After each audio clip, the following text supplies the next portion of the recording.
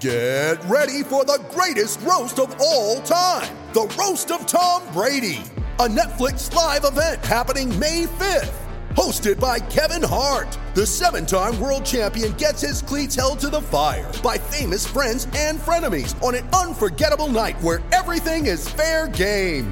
Tune in on May 5th at 5 p.m. Pacific time for the Roast of Tom Brady, live only on Netflix.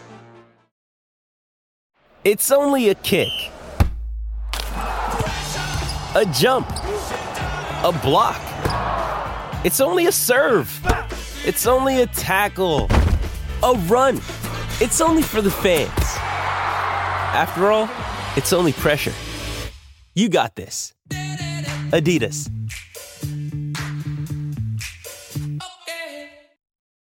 You ready? Showtime. On May 3rd, summer starts with The Fall Guy. Let's do it later. Let's drink a spicy margarita. Make some bad decisions. Yes! Audiences are falling in love with the most entertaining film of the year. Fall Guy. Fall Guy? Fall guy. That's what the poster said. See Ryan Gosling and Emily Blunt in the movie critics say exists to make you happy. Trying to make it out? Nope. Because I don't either. It's not what I'm into right now. What are you into? Talking. Yeah. The Fall Guy. Only in theaters May 3rd. Rated PG-13. This episode is brought to you by Shopify. Whether you're selling a little or a lot, Shopify helps you do your thing, however you cha-ching. From the launch your online shop stage, all the way to the we just hit 1 million orders stage. No matter what stage you're in, Shopify's there to help you grow. Sign up for a $1 per month trial period at shopify.com/special offer, all lowercase. That's shopify.com/special offer.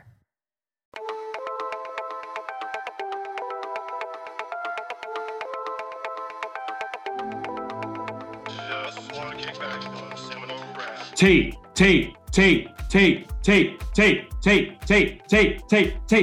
No, that's it. You guys don't even want to join in. I mean, come on. What a great start to the Seminole Rap podcast here. Another victory. We're doing Sunday nights. I want to call them Victory Mondays because that's when you hear them. So we'll call them Victory Mondays.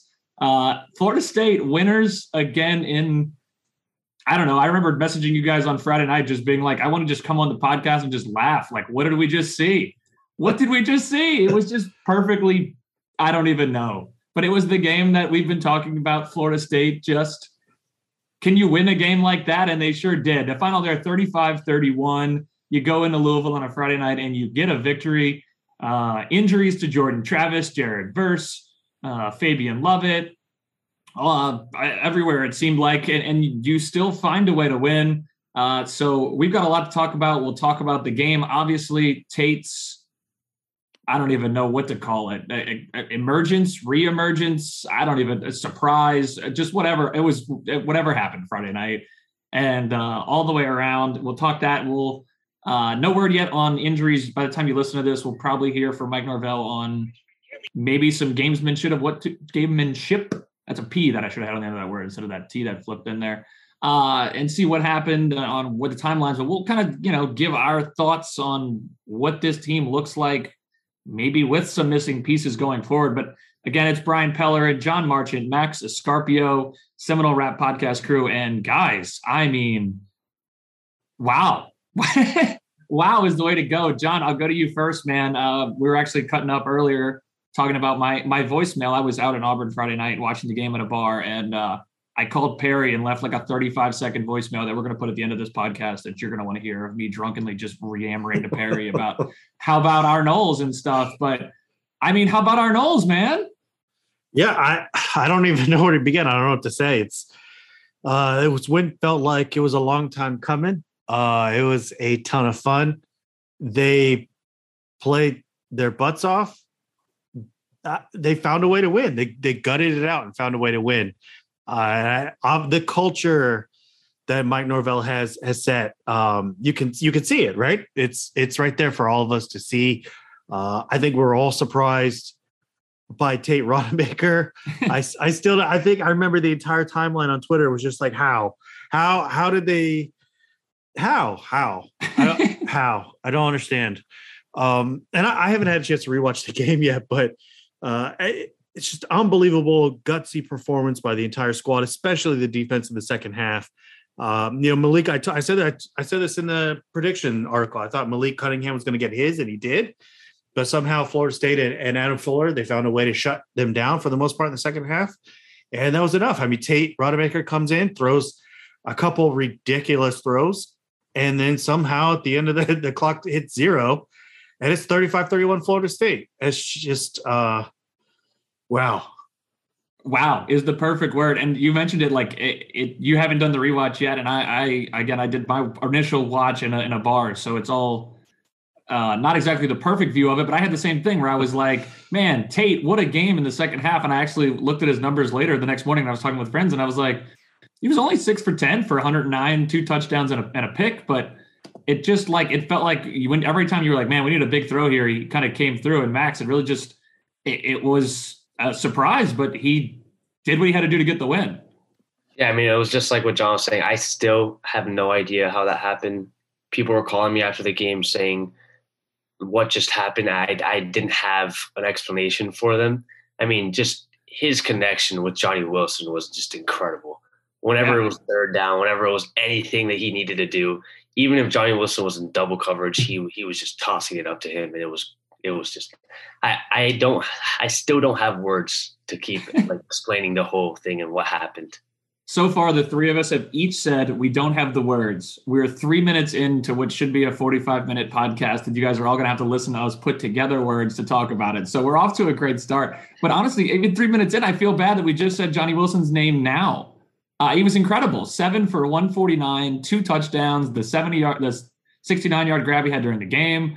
Obviously, the week one, I guess, it was week one because 0, whatever. The second game, it was Pokey Wilson. That was your star that kind of popped there. And then this week it was Johnny Wilson. But even then, Malik McClain, honestly, actually, I think both of you have in separate conversations tried to stake your claim to Malik McClain, which has been fun. But he even had a great grab. These receivers, Tate gets the headlines because no one expected him to make the throws that he made. And obviously, there was the portion of the game where Jordan was in there and was just dynamite. But the receivers really were exceptional, especially Johnny Wilson. Yeah, absolutely. Wilson, 6'7". Even I made a joke about his hands in the first game against Duquesne. But I have to say that I was wrong about that kid. He is a matchup nightmare for anybody on Florida State's schedule. He mossed Jarvis Brownlee. But it's more than that. It's the body control. He displayed soft hands. His development and he is a true number one threat. The one that I didn't think this team was going to have this year, and here he is, and he's playing even beyond. I mean, for sure beyond my expectations. I'm sure he's got to be beyond the expectations of most of Noel Nation. But I can't give enough to that kid. Again, Malik McClain had an unreal catch. These receivers in general, and that's the other thing about Johnny Wilson. It's his blocking, man. All these guys block. They give effort.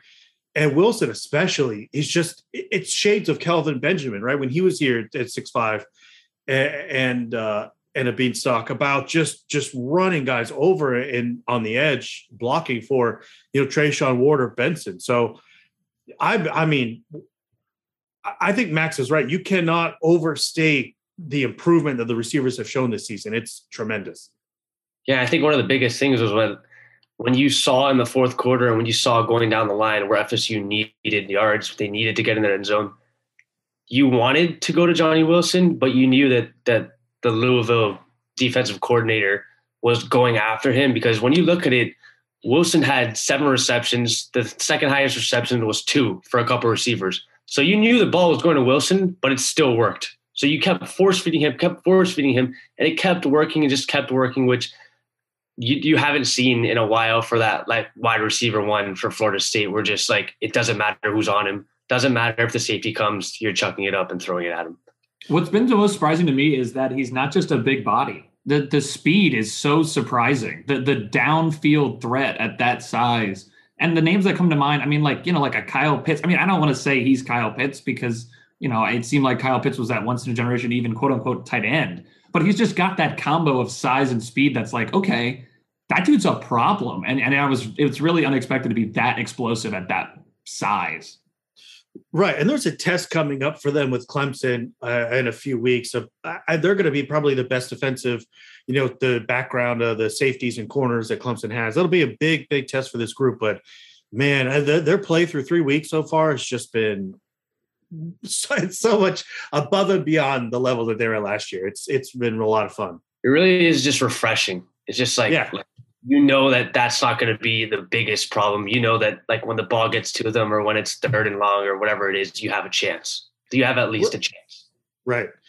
And I don't think, this is, I guess, a kind of a natural segue. I don't think you can really have a discussion about the receivers and the improvement without really noting, again, how tremendous the development improvement from Jordan Travis has been. His throw to Malik McClain was ridiculous. And Jordan Travis, he's playing himself into the NFL draft talk, right? Hopefully he can stay healthy, and that's going to be an issue for him always. But wow, his placement on some of these throws, his timing, it's just he is not the same player he was last year, much less 2 years ago. FSU, man, if they have Jordan Travis, it's just they're going to be tough to beat. I think we have to have that conversation that Jordan Travis is the best QB of the big three in Florida, right? Without a doubt. It looks like Tyler Van Dyke has regressed, right, with that new Cristobal's new offensive staff. And Richardson has not played well for the Gators. So I feel comfortable in saying that Jordan Travis is easily the best. And now he's playing himself into one of the best QBs in the conference, right? Where would you guys place him now? Because I think he's rocketed all the way up near the top. I think probably in the top 3, if I'm going to go just quickly and guess. I could probably run through them in my head real quick if Max wants to take his guess while I tap dance around for him. But a guy like Devin Leary was someone before the year we said was better, and he hasn't been. TBD had his issues. A&M was, that felt like a sucker bet where A&M's defense was giving them enough speed problems where they couldn't just challenge them vertically, and it required their receivers to make catches that they just seemingly couldn't. Look at that last play of the game. He had the guy open and dude just had to go right through his face mask. But he was another guy we put ahead of there. Surprisingly, Syracuse's quarterback, Schrader, right? He's going to end up being in the same conversation. We didn't come out of our mouths to begin the year. Armstrong's been terrible. Virginia Tech is awful. Sam Hartman, he's opened well since he came back in the last 2 games, right? Yeah, but he had stretches where he didn't play well against Liberty the other day. Yeah, they looked rough last weekend, or I say last weekend, literally 12 hours ago or 24 hours ago, whenever it was. Yeah, I just think the biggest thing with Jordan Travis, even when you look at the Florida QBs like Anthony Richardson and like Tyler Van Dyke, is that he has those. He has that. It's not. They talk about the dual threat ability, but when you talk about dual threat ability, a lot of times it's like that quarterback can run the ball. That's the main thing you're looking at. Yeah. But when you look at Tyler Van Dyke, he's staying in the pocket. He's not going anywhere, and if he is, he's just going to slide and make sure he gets close to the 1-yard line. And then when you look at like Anthony Richardson against a team like Utah, he was putting his head down and going running, which you can see he didn't completely trust his receivers except for the transfer from Arizona State, and he was focusing more on his run. And that's what Jordan Travis used to do, was put his head down after he looked for a little bit and just took off. But he's improving that pass game. He's making sure that he's getting the ball to those receivers, even if he has to stay in the pocket longer than he wants to. Yeah, I'd agree with that. Go ahead. No, sorry. I was just going to say, I agree with that. You're right. Travis keeps his eyes downfield now. He didn't used to do that. But it's just the accuracy and the ball placement, the decision-making for Travis that's also really kind of caught my eye. Yeah, where I was going to go, and I apologize that I stepped on you there because I wasn't looking at the Zoom, but even in his limited action just this past game, he was 13 of 17 for 152 and 2 scores. He had the interception, but that was almost a game line a year ago, right? That was where he would leave a game and be like, pretty good. It would probably be 13 for 24 for 152, but 13 for 17 and 152 and 2 touchdowns in a quarter and some change. That's marked improvement that your quarterback can. That was what we're talking about. Can Jordan throw? Is he going to be able to throw? We know he's one of the fastest players in the sport. And yeah, if you compare him to the other Florida QBs, the ones that are on your schedule, he's better. Anthony Richardson is an excellent runner, but it looks like Jordan Travis last year. It looks like Jordan Travis before that. And TBD is just, again, I think it's just what they're asking to do in a different system is just not clicking the same, which could just be that Diaz just said, hey, go out there and just chuck it, kid. And, Cristobal's like, we're going to play in an offense and do it the way we're supposed to. And the rhythms of that maybe just aren't working with the talent they have that's making it harder. But you can't look at Jordan Travis and argue that he's not. He opened the game, 11 for 11, Max? Is that right? I think you tweeted that. He's just he is playing the game at as high of a level as a college quarterback can play, which we've talked about all season. He's your most important player, and we wanted just above average. If he could give Florida State above average, you had a puncher's chance in every game. And if he plays at this level, I mean, obviously this game being a win was what it was, and the defense held its own on its end, and we could get to that in a second. But, even when you lose Jordan, you have enough talent on this team, surprisingly, to win a game like this. But you really can't say enough great things about Jordan. And you see guys like, is it David Hale? Got the name right on that one? Yeah, I mean, he's constantly on Twitter week to week, like comparing Jordan Travis's stats to just quarterbacks all over the country. And like, as if it's like, how are we not talking enough about Jordan Travis? Obviously this injury sucks. And we can get into in a bit on how long maybe this goes. We don't really have that official word yet and how much that's going to mean to this team.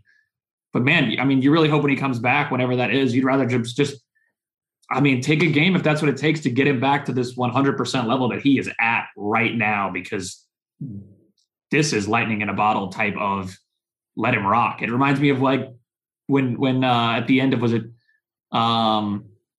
it the end of last season when Bryce Young really caught fire? I mean, just like that, like, I don't know what this kid's going to do, but it's going to work. I'm confident that he's not going to do something stupid with it, which is beyond what you can get from most quarterbacks in college football.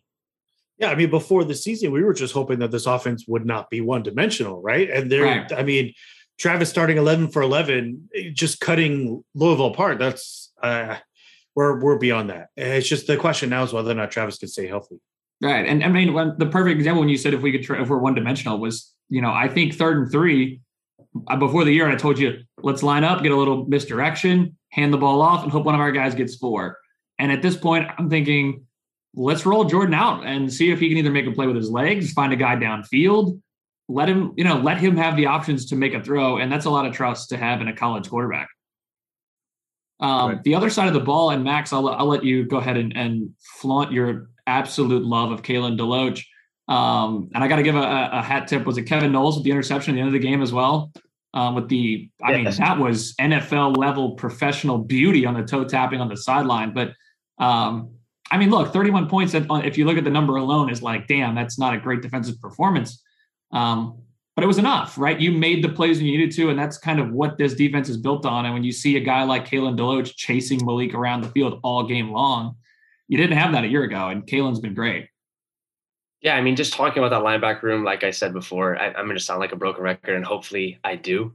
So I talked about them before. I talked about DeLoach and Tatum Bethune working as a group, and it looked like, I wrote in the article, it looked like from the start you had Kalen DeLoach, he was tagging Malik Cunningham the whole game. Wherever he was going, he wasn't worried about the coverage. He wasn't worried about anything. He was making sure he didn't go in the open field, which happened a couple of times, but he obviously stopped big gains a lot of times, and he was making sure that linebacker room and those safeties behind him were doing a good job. And I also have to give a lot of credit to Derek McClendon, who I spoke about before in the summer, who I thought was a breakout candidate, and he was incredible in Louisville. Jared Verse goes down and he gets a bigger role, and he showed up even in that last play where he pressured Malik Cunningham. Malik Cunningham got to get out of the pocket and make sure he threw the ball, and obviously it was a pick. So shout out to him too. Yeah, shout out for him for not throwing the ball away and giving himself another down to try and make something happen instead of just decided to float it out and where somebody could reach it. It was just perfect. John, I want to come to you on this one, and I think I know the answer already, but we've talked about a lot in the setup to this season, and we talked about it a lot with Juan on this pod last year, was that lose a lot, lose a little, win a little. This game in particular, on the road, Friday night, ACC opener, off your big win, and all the things that we talked about. I mean, when we did the preseason thing, it was, man, this is going to be the most important game. Win or lose at Florida, at LSU, or against LSU, you've got to go and win on a Friday in Louisville to set up the ACC schedule. The game's coming up after. October schedule is so hard. 3-0 is crucial.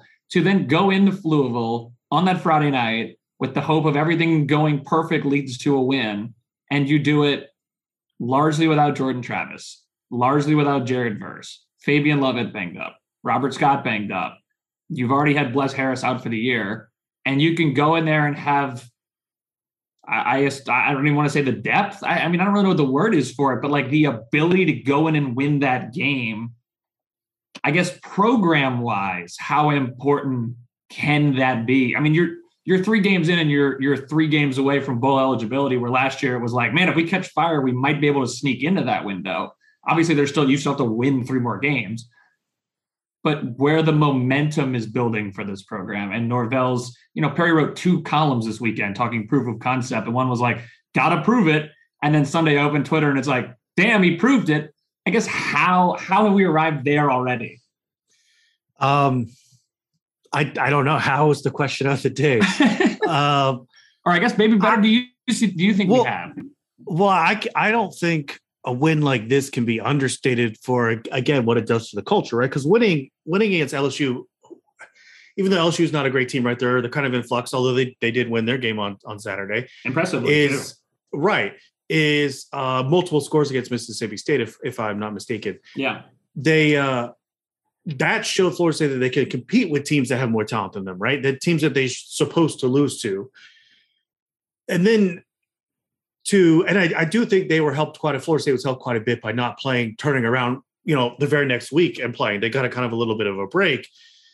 But it's about stacking those types of wins, right? And I know this is the win a little year. And again, we've seen that twice already, 2 one-score wins. But following up a win like LSU with another one, I don't think that the value of that can be understated, especially the way that they gutted it out, right? And found another way to win at the end of the game. It just, again, it reinforces everything that this coaching staff and Mike Norvell has told these kids over the last 3 years. And I don't think that can be understated. You start to believe that you can win, and then you start to expect that you win. And that's when you start winning by multiple scores. So I don't think that this can be, and again, a lot of credit goes to 1, the defense, and 2, Tate Rodemaker. And I think we're about to talk about Tate, but I want to focus more to answer your question on the culture part of it, because I think that's the most important thing. That's what leads them to, again, you beat Boston College, you give Wake a really good game. Maybe you win that, maybe you don't, but you challenge Clemson, which was unthinkable 2 years ago, right? They're talking about saying maybe you have a 40% win expectancy against Clemson, when 2 years ago that was 0, right? Yeah. And you never know what's going to happen in a one game sample size, but you start stacking these wins. If Florida State is 6-2 after 8 games and they're bowl eligible, right? They have a really good chance of, Boston College is pretty bad, of starting 4-0 after you started 0-4 last season. So that's very much well within the realm of possibility. I think Florida State opened as a 15-point favorite today. So yeah, again, I'm curious to see what Max says about this too, because I want him to answer this too. But it's just it's when I wrote that article last year that got on ESPN about giving Norvell more time. This is what I hoped we would start to see. Yeah, I thought coming into this game, and I wrote it in the prediction, it was a mental game for them. They just came off a win against LSU. They came off a 2-0 start for the first time in a while. And it was kind of like, even for the stars like Jamie Robinson, for other players, it was, are you going to act like you just want a bowl game? Like that's the season, because a year ago you went 0-4. So are you going to act like it's something huge, or are you just going to keep putting your head down and keep working? And that game, obviously, they kept putting their head down and kept working, which I think was what really good was that game brought the coaching staff together more. That game brought the players together more, because the trust that game built within the third man and within the second man, within the bench players, within all that whole team, they trust Tate now. They trust their receivers. They trust their receivers to come back. They trust Micah to block. They trust these different players to do different things, and that game brought it together. Yeah, and I've got a couple of things on everything you guys said, but I want to start with the one that I think is most adjacent to what you guys are talking about, was that the culture aspect. And again, I've mentioned it already before, but if you want to hear the state of my brain while watching this game, the end of this podcast, my voicemail that I left to Perry at 1:00 in the morning at the bar. But they missed the field goal, right? And they put them up 7. And my friend I'm watching at the bar with is like, that's it. There goes Florida State. And I swear to God, I leaned over to him and I went, it's all about the next play. And I in the moment felt myself go, oh my God, I just quoted Mike Norvell to a friend of mine who knows nothing about, like, he's not a Florida State guy. He lives in Georgia. We were just at a bar in Auburn. Like, and I'm like, I'm not even a Florida State. I do this podcast. That's my association. I didn't go there. But I'm sitting here at a bar leaning over going, it's all about the next play. It's the next guy up. You've got one more chance. I mean, think about it, man. They gave up the game-tying touchdown to LSU and still went and just blocked the extra point. They don't stop. And I was like, if they got me at the point where I'm looking up going, my Noles, look at them. The next play, I'm not even worried. I'm not phased. They're going to go make a play. If I'm actually wearing the colors, if I'm in the locker room and I'm hearing from Norvell and Atkins and Fuller and the whole gang, like, I have to believe in that. And that goes so much more to what Mike has built. And again, it's that thing where I don't want to, I said it so much last week. I don't want to overreact to one game. Anything can turn on a head, and Jordan's ankle is very much a perfect example of that. But you see the will, the football words that just don't make sense, that you just can't put on paper, that if you put it in the stat sheet, it just doesn't exist. But you see it coming together. And I thought Max made the perfect analogy, not even an analogy for it, but the trust, right? The guy on the bench looks at the guy next to him, and it's in each other's eyes. They know, hey, we've got this. There's still another play. There's still time. We're not going to just quit. It's a missed field goal. Let's go get it. And I've had full confidence they were going to get a stop on the last drive. And I really don't know why, because, Malik isn't such an electric player, but it was like, no, they've got this. And another thing on Max's thing there to continue building off it. And John, I know you wanted to get to it, but I mean, Tate, man, again, the stat line doesn't jump off the page. But we talked about it before. I mean, even like that early window when he first came in before halftime, it was gross. It was like, this is going to be really bad. This is the worst nightmare come to life. Twitter was talking, gotta get Duffy in. He can't be any worse than that. And, I don't think Tate's going to go win the Heisman. But I mean, if he's college Jimmy Garoppolo for a week when you're a 15-point favorite against Boston College, I think you can do worse. Just like don't ruin the game. Let Trayshawn, let Trey Benson, let Toa take care of the ball. Throw it occasionally to your Johnny Wilsons and get your single coverage and just let your guys win. And I think he proved he's capable of doing that, which was infinitely more than I think any of us expected when the game went to halftime.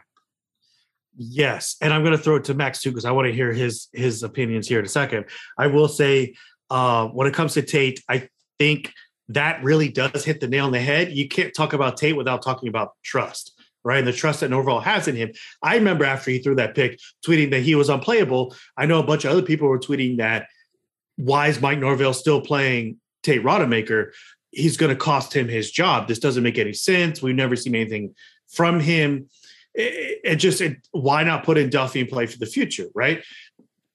But the trust that Mike Norvell keeps showing in Tate, it paid off, right? How can you say that it didn't? That first, what was it? I think it was almost like a bang 8 slant to Johnny Wilson over the middle. He can, right, with two guys just come in and just sandwich Tate, just blow him up. And he gets that completion and it's a first down. It's just, I think that's what gave him the confidence, right? And again, I think part of it, looking back at that, I'll have to rewatch the game and I might have more thoughts, is it seems almost like Tate thinks too much. Whenever he's got a guy bearing down on him and he's just got to throw it, right? Instincts just take over. Again, he had the bang 8 to Johnny Wilson, and then he has the which is a brilliant play design. Again, I've loved the play calling for the offense this year. It's been unbelievable. I don't think we've talked about that enough, to be honest with you. But the one where Johnny had the post, right? It was actually a counter to a play that Florida State had run before. Yeah. With the curl, the flag, right? And then they come back with Johnny in the post. Two of the defenders had bit down because they ran that play. I think it was to McDonald earlier. And then Johnny comes around on the post on the other side of the field. He's wide open. Tate gets blasted as he throws it, but he has perfect ball placement. He leads Johnny right to the ball, lets Johnny Wilson run underneath it, and it goes for 50 yards. I don't know how you could say enough about this kid who just gutted it out, but there's clearly something there. Norvell had obviously seen it. Now, again, I think it's inconsistency is going to plague Rodemaker until Jordan Travis comes back in the game. But again, I think trust is the story there between the two of them. And you saw it in the press conference after. You saw when Norvell said, you heard it in his voice where he said, I knew it. I knew it. He said, like, I trusted Tate. I trusted him to win this game. I trusted him to throw the ball. And it didn't look like that in the first quarter. It looked like they were going to go into the halftime thinking, what else do we have, or what are we going to do? Right. But you talk about that trust that Norvell had in him, and you can see that he has it in every player. He said, this program isn't meant for everyone. And you can see that every single player that steps up, he has that trust in them to keep going. Like those special teams players who sometimes, like Wyatt Rector, who does very good on special teams, Shaheem Brown, just every single player is doing their job, and he trusts each and every one of them. Right. And he may have been doing the same thing with Fitzgerald, the kicker. It's just, Tate rose to the occasion and Fitzgerald did not. I don't think FSU has any other options at kicker besides Fitzgerald. So I'm sure he's going to, have to give that kid another shot, but maybe we see a few more fourth down attempts. And go ahead. When I was listening to the ESPN broadcast, we saw them hand the ball off to Ward, saw them hand it off to Trey Benson. And you thought, just like Brian said before, they're just going to keep running it the entire game and see what happens if a big gap opens. And I heard the broadcast, they say, all Tate needs to do is hit those slants, hit those 5 to 7 yard or whatever he needs to do to just open this run game a little bit. And right when they said that, Johnny Wilson goes straight through the middle. Tate just throws it over to him. And I remember looking at my screen. I'm like, oh my gosh, because that just right there, just that play alone opens up everything. And then he drops back another time and you're thinking, oh, what's going to happen? He's going to throw out of bounds. He gets out of the pocket and starts running. And a lot of people didn't realize that. And that, I think that part of that has to do with the trust that he has in Alex Atkins and Norvell to make sure that he does everything for them on the field and make sure that offense is open for his running backs and everyone there. Yeah. And I think when you look, it wasn't an amazing performance on paper. It wasn't an amazing I don't think it's a sustainable from now to the end of the season kind of thing. But for a night, he made the plays you needed. And there's a sense of confidence that if you have to have him again next week, and again, we can go to Jordan in a second here, but if you had to have him next week against a team you should beat, that you can line up and do your run games like you normally would, and you just need to ask him to do a few things, he has the confidence he can, the coaching staff has the confidence he can, the receivers have the confidence he can, and that's invaluable. The name that also came to mind as you were talking about it, and this is wonderful, but when you're talking about Norvell and the belief he's got in everyone, just made me think Ted Lasso. I don't know why, just the way you were talking about it, it just felt Ted Lasso-y. And I don't want to make him sound like he's some kind of totally out of fish out of water thing, but just like that, power of belief, we can do it together. But I mean, that stuff works. It works. I mean, they're all doing the same thing, right? They're all recruiting the same guys. They're all trying to, money and other thing. But the coaching staff, the play calling, and John, you did great on that, talking about the play calling as well. Which actually brings me to another point. You mentioned LSU and them beating Mississippi State this week.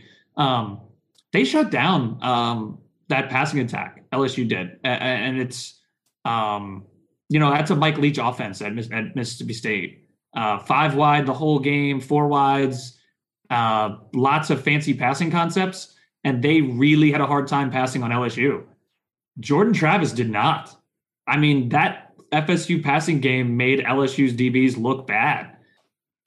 And I, at that point, was like, well, I just guess LSU's DBs aren't that good. And then here we are 2 weeks later, and they shut down a full air raid 5-wide attack, which, again, the next night I sat there and went, you know what? We're going to do transitive property things. But, again, Florida State, a little more confidence, not a fluke. That was real against a better than I thought defense. One other thing that came up, too, but that we mentioned, the scheduling. John, you said it was great that they had the extra week in between. I assume they chose to move this Duquesne game on their own out of the way because LSU played, they didn't have a week 0, they had a week 1, and then they played Southern in their week 2. So I assume that was an FSU decision, which great call. Athletic department, whoever made that decision to move the Duquesne game up, great. Get the warm-up in before LSU, take the bye week after LSU, and get set before ACC play was just phenomenal. And that's something a great program should be thinking about. Take a week 0 game that really means nothing and be set up ready to go. So that's a great job there. Max, I do want to go to you. You're our guy on campus, our resident youngster that keeps us young, our fountain of youth. I was going to see how many I could go before he cracked a smile, but he literally held like a statue staring me in the face. On the guys that are injured, the Fabians, the Jordan Travis, and all the way down the list. What do we know now? When do we expect to know more? I'm assuming at Norvell's presser, probably at noon. We'll see if he says anything, but what do we know? And I guess where does that stand now? We don't have to go, speculation. There's rumors floating around, but I guess where are we at with any of that? Yeah, and just to tell you on the schedule before, I remember when Norvell heard about it, when he heard they had that Duquesne game before and heard like how the schedule was set up. I remember the smile on his face, and like when he had a press conference after, he knew that like what he was going to be able to do with that, having for LSU and then going into the ACC. And I saw like how happy he was, and he was like, I was like, oh, why is he acting like it's like such a big deal? And it obviously has been.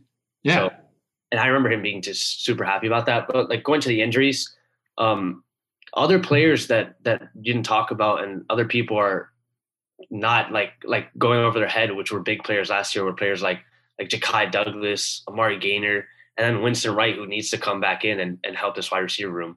So those players still need to come back too for the Noles, which is going to help them a lot. But kind of like Robert Scott, I don't know how long he's going to be out. I don't know what the injury is fully yet or what that's going to look like, but that's a big loss on the offensive line. I mean, you've already had multiple offensive linemen down. So I think, I mean, I could be wrong, but I don't know if the Fabian Lovett is too serious. I'm assuming they're having him back like soon. I don't know if that's week to week. I don't know if that's day to day, but I can't just guess on that. Just like we said, Jordan Travis, they're going to probably talk about it on Monday or Tuesday. The guys are going to go over there on Tuesday probably for practice. So we're going to see how that works. And we talked about the trust that they have in Tate. So they have Tate there. They have other guys ready to step up. The other injuries, who's the other? I think Jared Verse. Yeah, Jared Verse. Jared Verse is a guy that like we talked about before the podcast. He may not be ready, but he's going to tell himself in his head that he is ready. And he's going to be saying that even if the doctor or medical staff tells him anything. So I think he just like off like pure mentality and all like whatever he's different in the head. So whatever that is, he's going to make sure he comes back quicker than we think or quicker than other people think. And they have options at the defensive end, like Derek McClendon, like other players that we talked about before. So that's another player where I don't assume he's out for the rest of the season. I can't guess on how long that's going to take, but there's backups for that role. And then the biggest issue I'd say for the backups is going to be Robert Scott. Sorry. So just and if you heard the loud bang here, you might have, it was my computer falling down and knocking me out of the Zoom. But Max, thank you for filling in and carrying that clean through. Way to go. But it does seem like the sense is hopefully Jordan, and you mentioned Tate, right? And being probably where you got the confidence in him. I would probably expect Tate this week. I don't think you really want to force Jordan out there too quickly. But again, this is all speculation. And I honestly don't expect too much in the way of clarity from Norvell on Monday. I assume they're going to play some gamesmanship with Boston College there and let them try to figure out who it's going to be by Saturday, since it's not like the NFL where they have to release an injury report each day. I imagine you'll probably see Tate play this one since you are a 2-touchdown favorite. But who knows? I mean, maybe Jordan it does seem like he'll be back sooner than later. I guess that's the positive, right? It seems like each of these guys isn't expected to miss the year. But we'll see. I mean, again, it's kind of hard because they get injured on a Friday night in another state where, it's not like you're going to see them walk from the stadium back to their dorm or something. They're going to load up on a bus and a plane and arrive in the middle of the night and go back to their place. But I mean, John, to go to you, are you that if it's maybe a week or two for Jordan, how concerned are you with Boston College and with obviously I think you get more concerned probably the week after, but I guess where are you at with, if he comes back limited, where do you see this team being at that point? That's a great question. I'm not that concerned for Boston College. I think Tate is more than enough. I think the big thing for Boston College and the reason why FSU is a 2-touchdown favorite is Boston College's offensive line, right? They were giving up 50% pressure rate, which is insanely high. And that was before the right tackle just tore his ACL and went out for the year. Yeah. I think they've lost now 3 starting offensive linemen and a starting tight end, I think is what I read. Yeah. So their issues are they can't protect Jerkovich at all. And so to me, the bigger loss for Florida State against Boston College is not Jordan Travis, although he's a humongous loss in every game. It's Jared Verse, right? Yeah. Because if they can't do anything on offense, you're going to win this game, even just running it. And I don't think their defense is all that much to write home about either. So I expect Florida State to, even with Tate, and again, this is, I mean, look, if Tate has a good half against Louisville, but if he implodes and throws 3 picks, I mean, Florida State's not a guarantee to win this game, but they're a 2-touchdown favorite for a reason. So BC doesn't scare me. I am expecting Florida State to be 4-0 after starting 0-4 last year. It's the Wake game. I think that you really want Lovett. And I mean, Lovett would be great if he came back for Boston College. It would help, I guess, mitigate the loss of Jared Verse. But if you've lost Lovett and Verse for Boston College, well, then, I mean, their greatest weakness, you're not taking advantage of it as much as you'd like. Yeah. Again, either way, I still expect FSU to win. The issue is Wake Forest. I think Wake Forest is still very good. They did not look nearly as good as you would have expected against Liberty. So I think they are more vulnerable than we thought they were to start the year.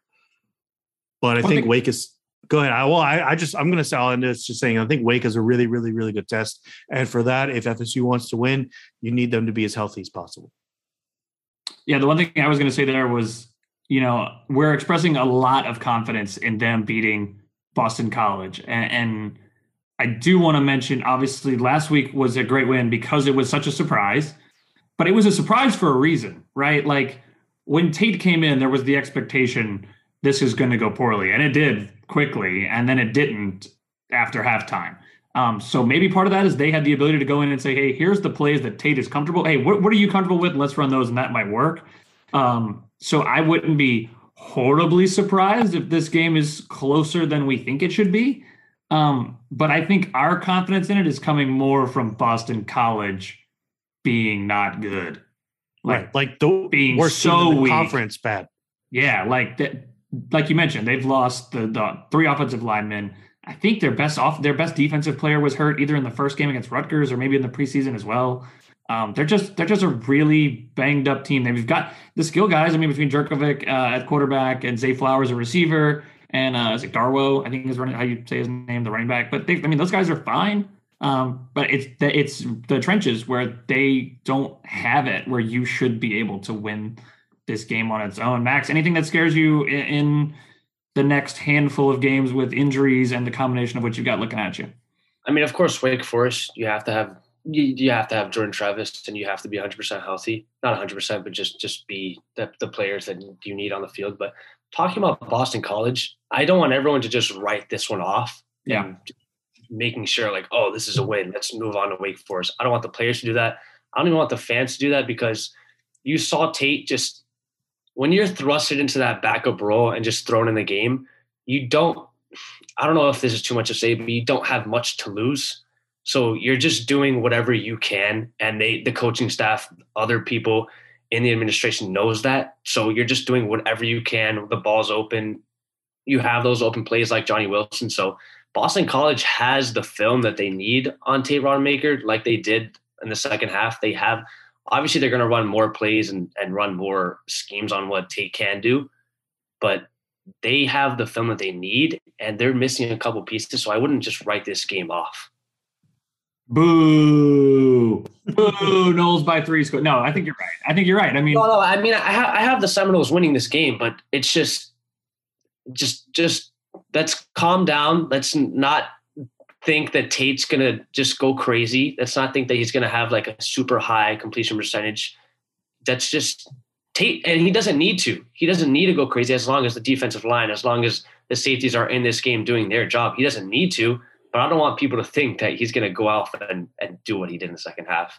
I I think a perfect example of that would be if they drive down the field and they lean on the run game and they get to the 35, they get to the 30, and maybe there's a holding, and you end up in a field goal situation. And I don't think anyone has any confidence in them making field goals. And so if you go, 2 of 4 on field goals and you stall out too many times in the red zone, there's a disaster waiting to happen right there. John, I cut you off. No, I was just hold on. I'm looking up their. Okay, so the FPI, is that what you're looking for? No. I'm looking at Boston College's schedule. So they lose to Rutgers by 1 point, 22-21. They lose to Virginia Tech by 2 scores, 27-10. They give up about 50% pressure rate against their quarterback. So they have 0 pass protection. And then they beat Maine, it's Maine, 38-17. They have played nobody like Florida State. Max is right. I don't want to say, Florida State's definitely going to win. I don't think that this program is at that point, to his credit, to his point, that you can just, that's an automatic W. But I do think Boston College just has absolutely no idea. They've not seen anybody this year that has remotely the talent that Florida State does. And I do think it's worth pointing out that Florida State's talent is mostly based off of the portal, besides Jordan Travis. Yeah. This team would not be 3-0 without all of the transfers that Mike Norvell has brought in. And I think that I hope that they're pounding the recruiting trail, telling these kids, especially if you're a kid who wants to come from Georgia or Ohio State or Alabama or Texas or anyone else who's got some talent, hey, you come here and you will become a household name. And that's what he's done with a lot of kids. It's even better than I said on this pod before, even going back to last year. I thought the transfer portal, I'm getting a little off target. I'm sorry, off track. I can't help myself. I thought the portal was more of like a NFL free agency, right? It's a lottery. You just, some players will do good at your program and some won't. Just like you could have a Pro Bowler in the NFL and you sign him up, but sometimes it just doesn't work out. The hit rate that Norvell has gotten in the portal has been incredible. And I think that's a pretty good selling point for FSU. So hopefully, if recruiting picks up and they get, kind of blue chip percentage they want, you don't have to rely on the portal as much, but it's a pretty fun selling point. But anyway, back to my thing is because of guys like Verse, and then you have Cooper and Lovett and all these other guys, hopefully Lovett plays. I just think they're going to chew up Boston College's offensive line. And I think 20 points might be enough for FSU to win this game.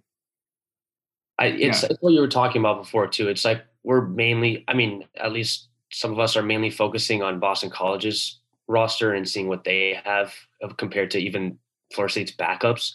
So we're mainly focused on, they don't have that offensive line. They don't have that tight end. They don't have those options at the receivers. So I guess, we are focused on them. And I'm not saying Florida State can't win this game by 17 points, 14 points. I'm just right.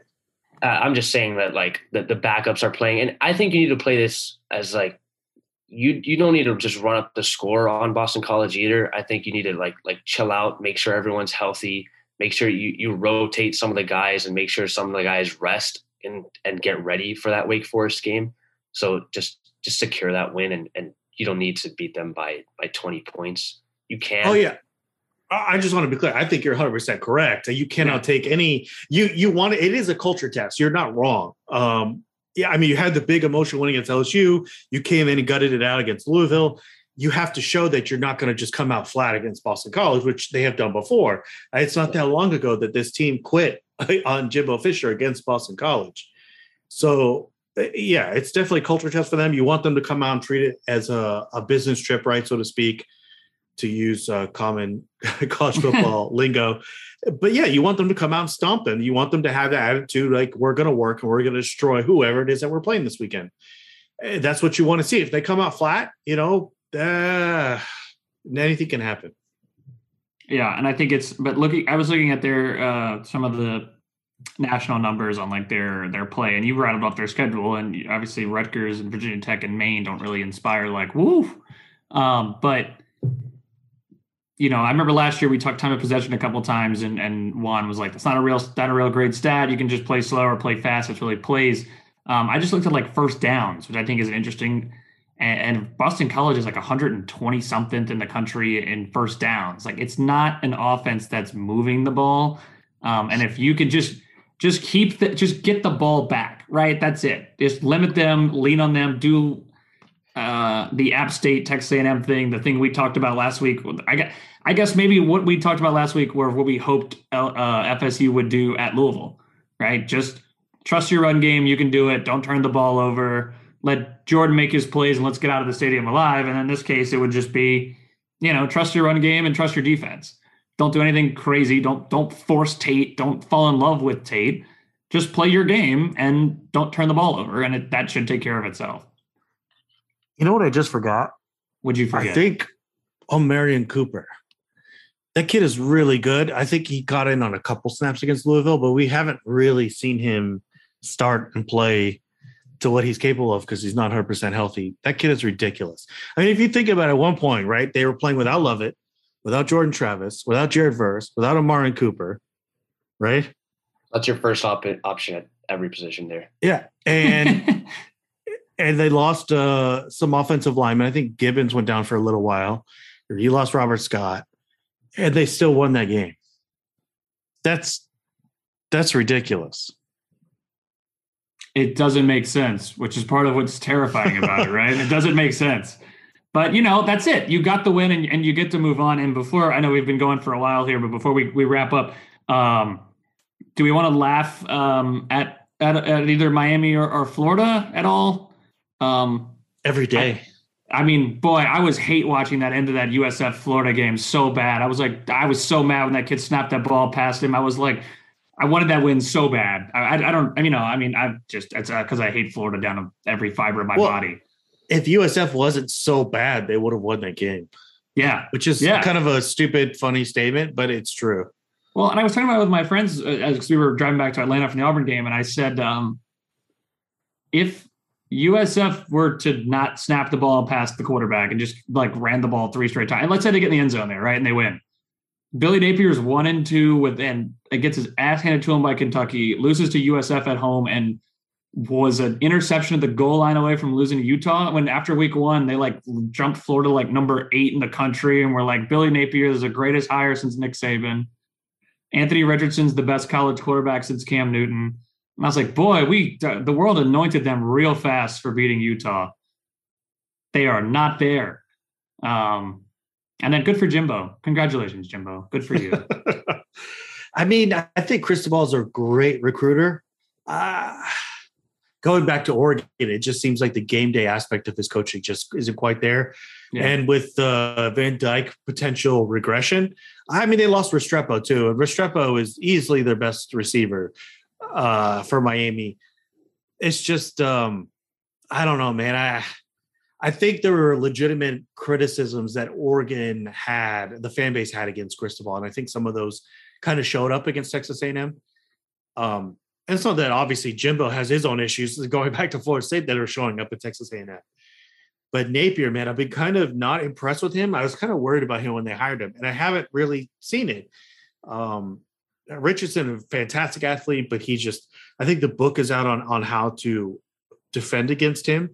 You play zone and kind of maybe do some zone blitzes, or, you kind of take some guys that are run blitz, play zone behind it kind of thing. He's struggling to read a coverage. It's just, it's a great time to laugh at them. I think there's definitely more losses coming. That's all I'm going to say. Look, Florida State could lose to both of them, but I just don't think, look, I tweeted this over the weekend, by the way. There may only be one good team in the whole country in this Georgia. I think so, yeah. Florida State, I think, is easily going to make a bowl game this year, but everyone might be bad except for Georgia. That's the way it looks right now anyway. Yeah, and obviously everything can change, but I know heading into the week 1 game, it was like Florida and Miami Twitter reunited to sit around and watch FSU get their ass handed to them by LSU. And then FSU wins, and it's like, yeah, but that was lucky. And now we're sitting here like, okay, so what are you guys going to talk about now? Because you got out the stadium alive against Southern Miss, outgained A&M by 200 yards, still lost. Should have lost to USF. Should have lost to Utah. Got your ass handed to you by Kentucky. But you guys had a lot of fun watching us win. Get out of here.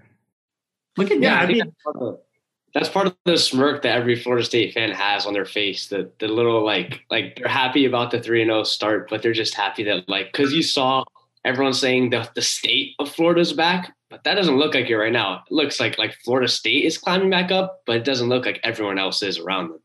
Max with the line of the night. Clip it. Clip it. I love it. I mean, man.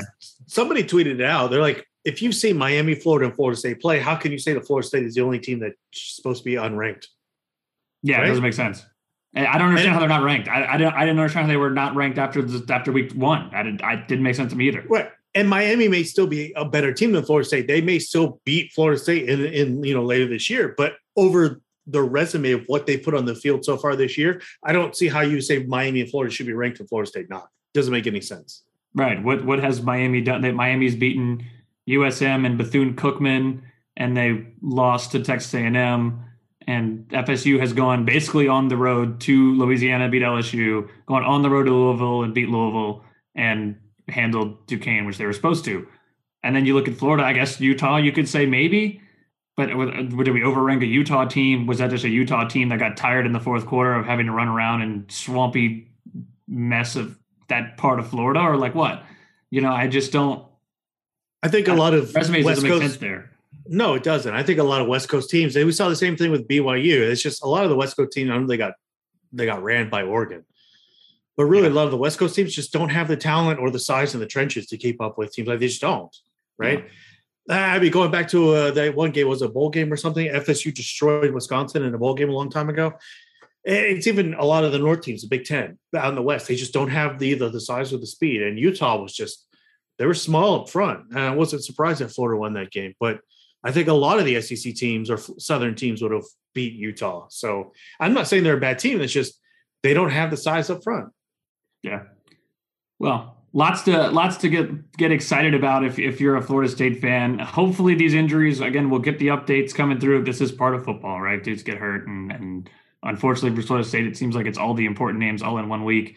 But, hey, again, it's Victory Monday, right? It's a 3-0 start to the season. You're halfway to bowl eligibility. You're 1-0 in the ACC. I don't know if that's first. Has anyone played 2 games? Probably Syracuse or something, right? They're probably the best team in the country at this point. But, you're 3-0. Let's get excited. Let's talk about our – I got the voicemail. My voicemail is at the end of this, so make sure you hang on for like another 30 seconds so you can hear me leaving messages for Perry, who runs our website. It was a wonderful time.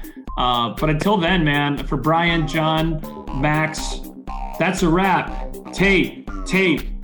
Oh, man, how about our nose, huh? I mean, how about our nose? Our nose. Yours nose, my nose, the nosiest nose. The nose are the nose. I mean, the nose. The nose. The Florida State Seminoles. FSU. The Seminoles. Nose. Nose Nation. Our nose. What a game. The nose. Here's Courtney. Hi, Perry. We miss you. Our nose.